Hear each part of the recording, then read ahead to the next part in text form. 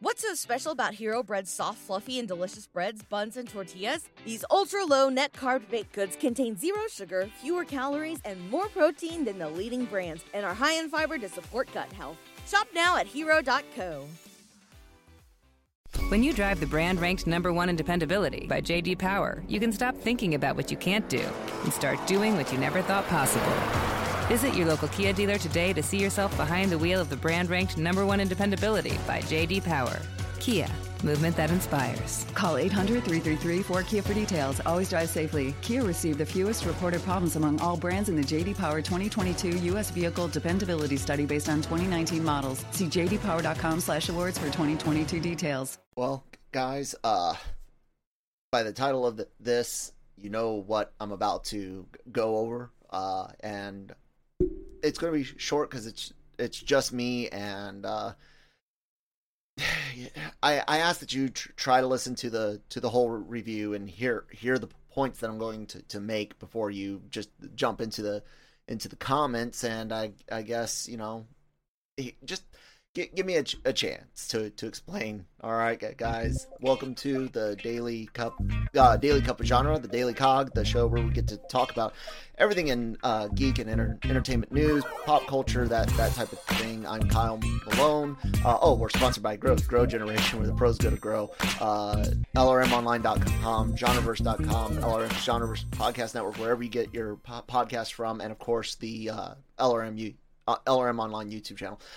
Like, share, subscribe, thumbs up and down, comments, reviews, all that good stuff would be greatly appreciated. Yes, I'll even appreciate thumbs down, because hey, I'll take the hate clicks and the ad revenue from it. Well, I don't get the ad revenue, the website does. But anyways, I'm Kyle Malone. Christine is out today, not feeling too well, but I really wanted to get this review and also talk about box office numbers again, because the Ghostbusters Afterlife box office numbers they're not a good sign. They're fine. The movie made more than what they expected here in the domestic market, but it's still a low number overall. I'll get to that in a bit, but I guess the first thing I want to say is that, I was disappointed in Ghostbusters Afterlife. I seem to be the only person that didn't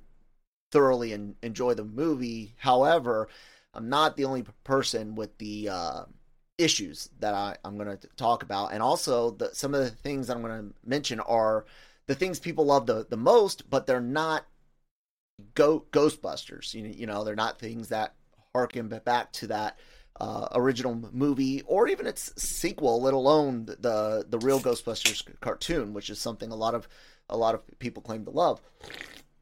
And I guess I'll qualify my fandom a little bit here with this awesome tattoo. For those of you listening on the Genreverse Podcast Network audio side, I've got a tombstone with a no ghost on it, Stay Puft peeking out the back, and some slime coming down it, and a trap at the foot of the gravestone. And I love Ghostbusters. You guys can see a little bit of stuff on my display behind me, and I think I got images on my that one Kyle Malone on Instagram. But anyways, I'm a fan.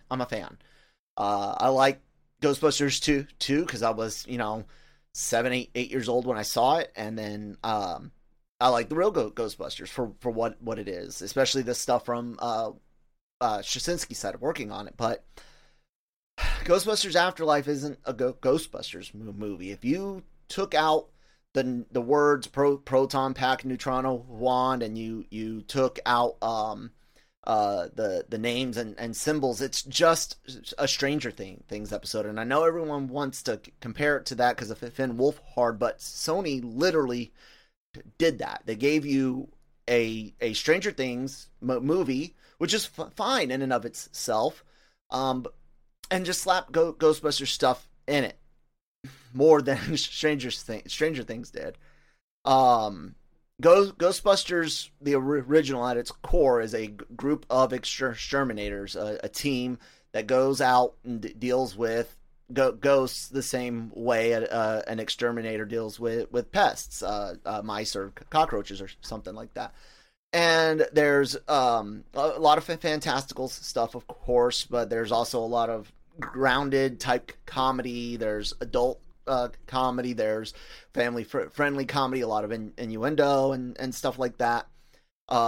It's horror comedy at its core. There's nothing cute in Ghostbusters. Yeah, you could be like the Stay Puft Marshmallow Man in and of himself can be cute until you realize it's just a giant monster. And he only smiles for a second. There's cute moments, but not in the way that you saw with the mini puffs. And then I should also say I don't like the 2016 one, so don't think I'm hating on this. And then like the kid stuff, that's not Ghostbusters at all. You have Oscar as a baby. He's the only like kid character that gets any real attention besides the birthday party, and both of those are in Ghostbusters 2, which of course was helped informed by kids liking Ghostbusters and the cartoon, which is again fine. I like those things, but it's not like Ghostbusters 1. So after the 2016 film Answer the Call was so disappointing in and of itself, because while they at least got the team aspect right and the some adult humor that went way too far, though it was all executed crappy. There was no heart. There was no soul. Again, it's Ghostbusters slapped onto a different type of comedy. And for those that liked that, it's more confusing than people liking this one, because at least this is competently written. The Afterlife movie is competently written, but not as a Ghostbusters movie. So I was disappointed, because you get like 90 seconds of uninterrupted cuteness with the mini puffs, and then you get this kid's story, mostly just Phoebe, and then spoiler warning if I don't put it in the title. It's her and Egon, and I'm not a big fan of what they did with Egon. I know a lot of people like it. I have my own reasons on why I didn't want to see him on screen again. But the kids, Phoebe and there's no team element. The kids barely work together. We're more concerned about Trevor's romantic feelings towards Lucky than you are seeing the kids become a team. The closest thing you have to a team is Phoebe and Egon, and then sort of at other times Phoebe and Podcast. But it's not really a team. It's a duo, and it's not Ghostbusters. The cuteness, the kid element, the comedy, while they try to go for more dry sarcasm, like you saw in the original, coming out of the mouth of kids, it doesn't quite work as well. And I know some people were like, "Oh, you want all this adult humor, but it's kids," and they did say humpy, and then you do get the Keymaster and Gatekeeper getting it on, but again, there's no Ghost BJ or anything like that. There's no yes, your honor, it's true, this man has no dick. It just doesn't have the tone, and all of that combined, not having anything really, and I'm going to get into in a minute some of the things that actually made me angry, which also feed into why I'm disappointed. But I wanted to point out these things that aren't Ghostbusters like, and it's fine that people like it, but it's not Ghostbusters. You like things that aren't Ghostbusters, and one of the best ways to prove this point is Nick Dahl and Joseph Jammer Medina, two of the contributors at LRM and Genreverse via the Breaking Geek podcast, both say that it doesn't have the same tone as the original two. It doesn't try to be like the original two, and that's fine. I get it, but I wanted Ghostbusters. I didn't want Stranger Things. I got Stranger Things already. I didn't want X-Files. Like I wanted Ghostbusters. These kids had worked together as a team, had been the focus. If they had included the music at the beginning of the damn movie, if there had been no, if the mini puffs hadn't been alone for like 90 seconds, if they had actually just popped out and terrorized Paul Rudd, we might be having a different conversation. I still wouldn't be super stoked about watching 12 and 16-year-old kids bust ghosts, but I think I would be more receptive. But yeah, I was disappointed. It wasn't a Ghostbusters movie. My son's favorite part is when the original Ghostbusters show up, which the dialogue isn't the greatest, and Murray delivers his lines quite like he does in the video game, which I love the video game. But if you don't admit that Murray's phoning it in there, you guys are kind of blind. But I was disappointed. So yeah. Anyways, let me tell you why it pissed me the fuck off, okay? Look, number one, wrangling ghosts requires you to use the damn Neutrino wand and the fucking streams to grab the ghost, and then you literally pull the fucking ghost. You can pull the ghost. They show you in the first two movies wrangling ghosts, using physical force to pull the ghost. So you tell me why in the fuck did Sony ignore in-universe canon with Danny Aykroyd supposedly there helping out, and we all know how he was supposed to be obsessed with how great and authentic, at least sounding and feeling consistent, the tech is supposed to be, and yet you have Muncher leading the car. You have an entire scene where they're like, oh, if he gets to the bridge, we won't be... Hit the fucking brakes. Hit the brakes. That's all you got to do. You hit the brakes, and now the ghost cannot pull as easily. You're going to have to trap it really fast because it can still pull on the girl. But inertia, physics, all of that is in Ghostbusters, guys. And they fucking ignored that so they could use the goddamn fucking RC trap, which they don't fucking explain how it went from, how all of a sudden there was RC wheels on it, or that they found it in the car. They don't explain how the fucking RC car can do 60 miles per hour with no visible engine. And while, yeah, you could be like, Egon made a small nuclear engine, there's nothing there. And almost everything in the first two movies, everything that you see, and I know this from the awesome Ghostbusters 3D printing Ghostbusters props Facebook group. You guys can find them on Facebook. Look that up. I also wrote a cool article about them a while ago, a month ago, or no, right before the movie came out. Anyways, everything's got a purpose, and a lot of it's been explained by Danny Aykroyd. And sure, maybe there'll be some explanations for it later. But again, where did it come from? How did they know how to use it? How did they know about the trap door under Ecto 1? It's all just too freaking coincidental in a movie filled with goddamn plot holes out the ass. It's infuriating. Let me get to my text message notes for myself, okay? What in the... Let's start with this. Why no music in the intro? Like at the beginning, you're always supposed to have something going on, something spooky happens, and then here comes the music, then no ghost, and boom, Ghostbusters movie, right? We don't get the fucking song until the end. Sony ignores the song throughout the whole PR campaign, only using snippets in the background, you fucking pansies. And then you don't even use it in the movie the way Ghostbusters is supposed to use the goddamn song.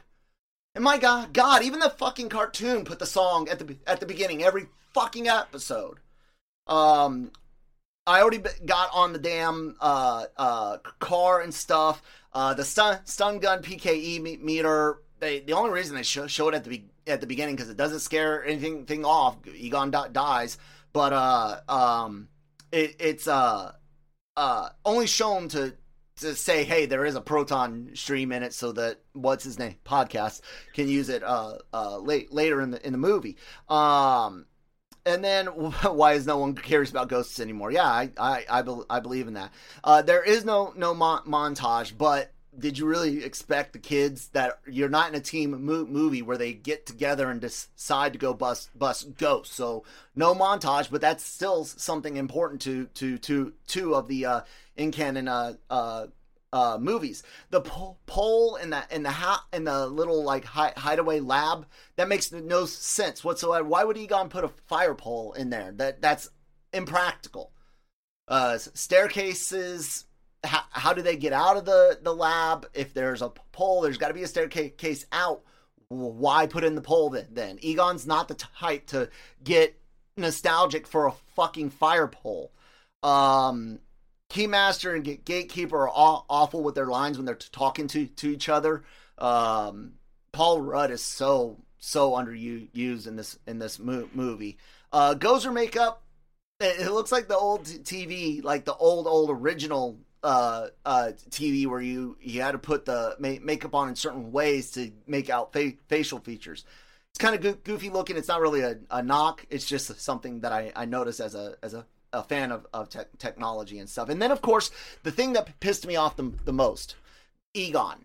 Personally, I didn't want him to be on screen, partly because Sony fucked up not getting this made back when they had a chance, but also because him and Murray couldn't get shit together. So I'm like, no, let the man rest. Make it for him. Make it even about him with the family and stuff. But why put him on screen? It's so weird on how when some actors die, people are like, yeah, we can never show them again. We can never hear them again. People were freaking out over what is it, Paul Walker in Fast and Furious, like, oh, they used CG and his brother, and so some people were okay with it. Sir Jonesy on Breaking Geek is one that doesn't like the fact that they won't recast Black Panther, T'Challa Black Panther. And then you have Harold Ramis. They're like, nah, we'll put him up there. Tarkin, they put Tarkin up there for Rogue One, and that made some people angry too. So I don't get when it's good and when it's bad to recreate someone or recast someone or whatever. But it's weird, and I didn't like it. But the worst part of it all is goddamn Harry Potter. They fucking copy Harry Potter, and honestly, they're kind of copying Goku and Gohan in the Kamehameha wave against Cell, where the ghost of Goku comes to help steady his son and blast Cell with a Kamehameha wave, and in Harry Potter, Harry throws his spell, and Voldemort throws his spell, and they meet in the middle, and then here in Ghostbusters Afterlife, Gozer throws its stream, and Phoebe throws her stream, and this is right after Gozer just broke 3 streams holding it, and then Egon's ghost appears to steady Phoebe's hands as the other Ghostbusters come to help put Gozer away. It's awful. It's fucking Harry Potter. Sony fucking copy, goddamn Harry fucking Potter. What the fuck?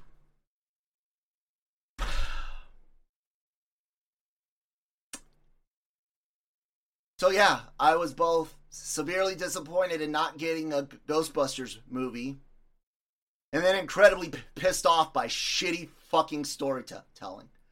God awful storytelling.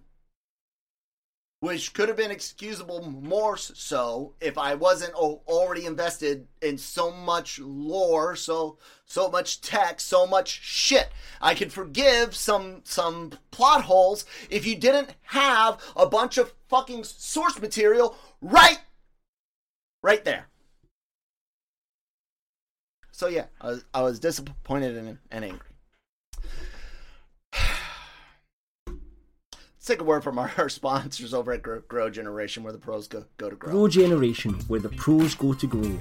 For all of your cultivation needs, Grow Generation has the right products, service and staff to make your grow successful. Go to www.growgeneration.com, where the pros go to grow. And thank you guys so much for sponsoring the episode. Links down below. Let's talk about the box office, okay? I said Ghostbusters came in 44 mil. It came in doing better than what they had projected for weekend gross here in the States. I think it was right around 41 maybe, 42. Ooh, excuse me. Excuse me. Eternals. What did its drop end up being? 62% for Eternals, and then another 60%. Okay, so Ghostbusters Afterlife, ladies and gentlemen. Here's the thing. This movie is so hyped, that this is an atrocious number to me still, and it's not the pandemic. Do you look at me right here, ladies and gentlemen? AEW sells out right now.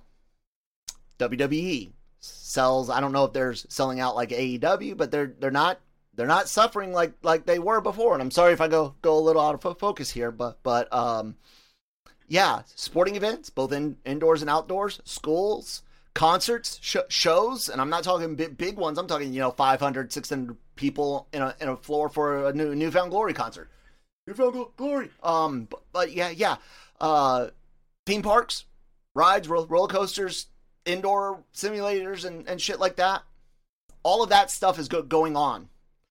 You guys are all doing that regularly, but you're not going to the theater. Why?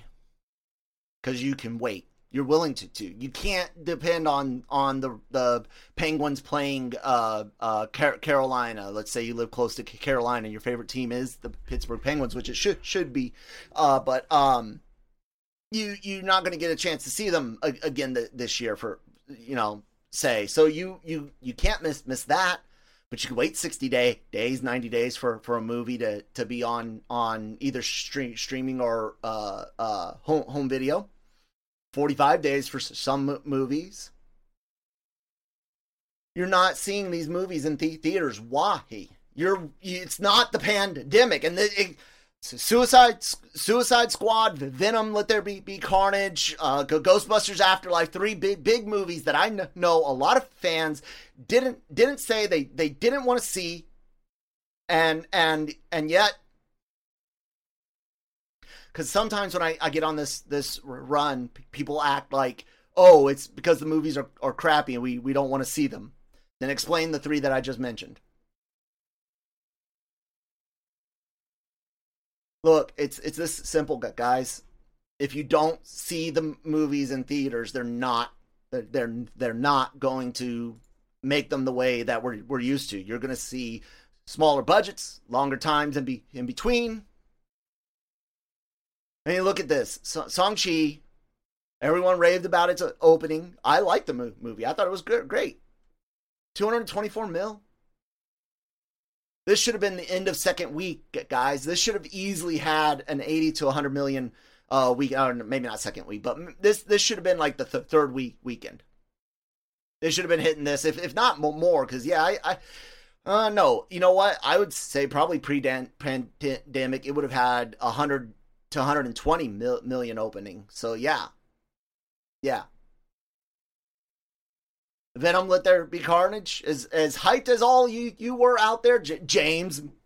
Why didn't that break 100 million opening weekend? It's not the pandemic anymore, guys. You can't keep blaming that. It is literally the fact that you're willing to wait. And Disney already mentioned at their Investors Day call that they could and are open to the idea of extending the release window, making it longer. Are you guys going to wait then? Who's going to win the game of chicken? You guys, obviously. But you're going to lose in the long run from a lack of content and a lack of quality content. And I don't mean quality as in just good. I mean the same quality that we get with graphics effects, whether it's CGI or practical, because practical costs money too. And when you cut down budgets, you cut down crew and filming time, which means the local economies that rely on a season that usually brings 200 workers for 8 weeks. Instead, they're only bringing 150 workers for 6 weeks. You guys are only looking at this little micro speck on the screen, and I hate to tell you this, but your choices, they're on a macro level. Yes, whenever you go, man, I really wanted to see Venom Let There Be Carnage. That makes me sick to my stomach to say, but say you really wanted to see that, and you didn't go to the theater, and you don't have a legitimate health concern, meaning that you're at risk regardless of vaccination status, you're a part of the problem. I know money's tight. I get that. I'm not telling you to go make bad choices, spend money you don't have. Not telling you to go watch movies you don't want to watch. I guess I could transition out of the numbers. I'm telling you to support the movies you want to see. The ones that you claim to love, the franchises you claim to love. And if you can't see it in theaters, by God, tell me you're actually buying the DVD Blu-ray. You're actually buying the digital copy.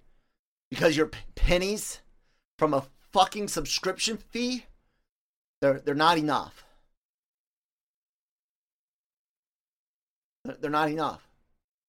I'm worried about Spider-Man No Way Home. If it doesn't make over $100 million on opening weekend in the domestic market, America's influence, North American influence, will wane even more. Studios will fight you guys to increase time before it hits home video again. I say fuck it. 60-day minimum required in theaters, and then a 30-day paid video on demand only, and then after those 90 days, allow it for streaming.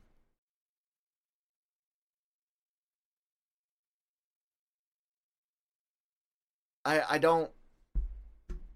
Why am I so upset over this? I don't know why. Maybe it's because I see this as a sign of a symptom of a larger problem. But honestly, I'm afraid of movies dying. I'm afraid of the theater dying. When we went and saw Ghostbusters Afterlife, there was 15 people there, including my wife, myself, and our son Lucas. Pre-pandemic, that we went to an RPX screening after school, 4:30 showing. 15 people on a Friday.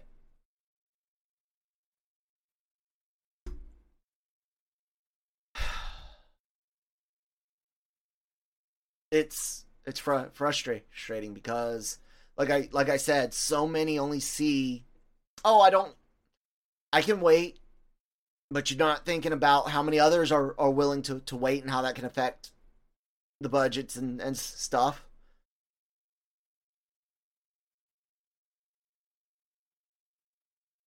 I don't know. I do know that I'm gonna go ahead and end the episode though. I appreciate you guys all listening. Hopefully you heard me out for the disappointment on Ghostbusters and can understand that. And like I said, it's a fine movie on its own, but it's not a Ghostbusters movie. And that's what bugs me so badly. And everything people love, including the woman in front of me that literally squealed over the fucking mini puffs. No one squealed in Ghostbusters 1 or 2. No one squeals for Ghostbusters 1 and 2 unless it's a jump scare squeal. Like the heads down in the subway. That was real creepy. Anyways, guys, please check out our website, lrmonline.com, genreverse.com as well. We'll bring you here. Gig Pod, I forgot to mention, he was talking about the money that it made, so check out his box office article there on lrmonline.com. We got a lot of updated news, our interviews, podcasts, all of that's available right here, guys. Nice little links to the shows, and check all that out. The Genreverse Podcast Network from LRM Online, wherever you get your podcasts from. I'm showing Spotify on screen. And Animeversal, we did Mirko-chan this weekend. We're going to be doing that for the next few weeks as well, as it's running the Cantina. Breaking Geek, Cantina does Star Wars. Breaking Geek does everything Marvel, Multiverse Mayhem, self-explanatory, and of course the Daily Cup of Genre. And we have a brand new podcast that'll be going out today called the Dragon Reviewed, hosted by Cam Clark of the Cantina, and with Christine and I guess, as the casual noobs to the Wheel of Time series. So check that out. No books spoilers. Cam's read all the books and kind of asking the appropriate questions to see what Christine and I are thinking. It's really interesting, and I'm sure if you're a fan of the books or just a fan of the show, I think you'll kind of like the format. So yeah, please check that out. And then, the LRM Online YouTube channel. All of our celebrity interviews go up here. We're on Zoom interviews, in-person stuff, round tables, red carpet interviews. All of our podcasts go up here as well. So, guys, check all of that out. And then, hopefully Christine and I will be back together on the show tomorrow. But yeah. That's it. Have a good one. Fuck you, Sony.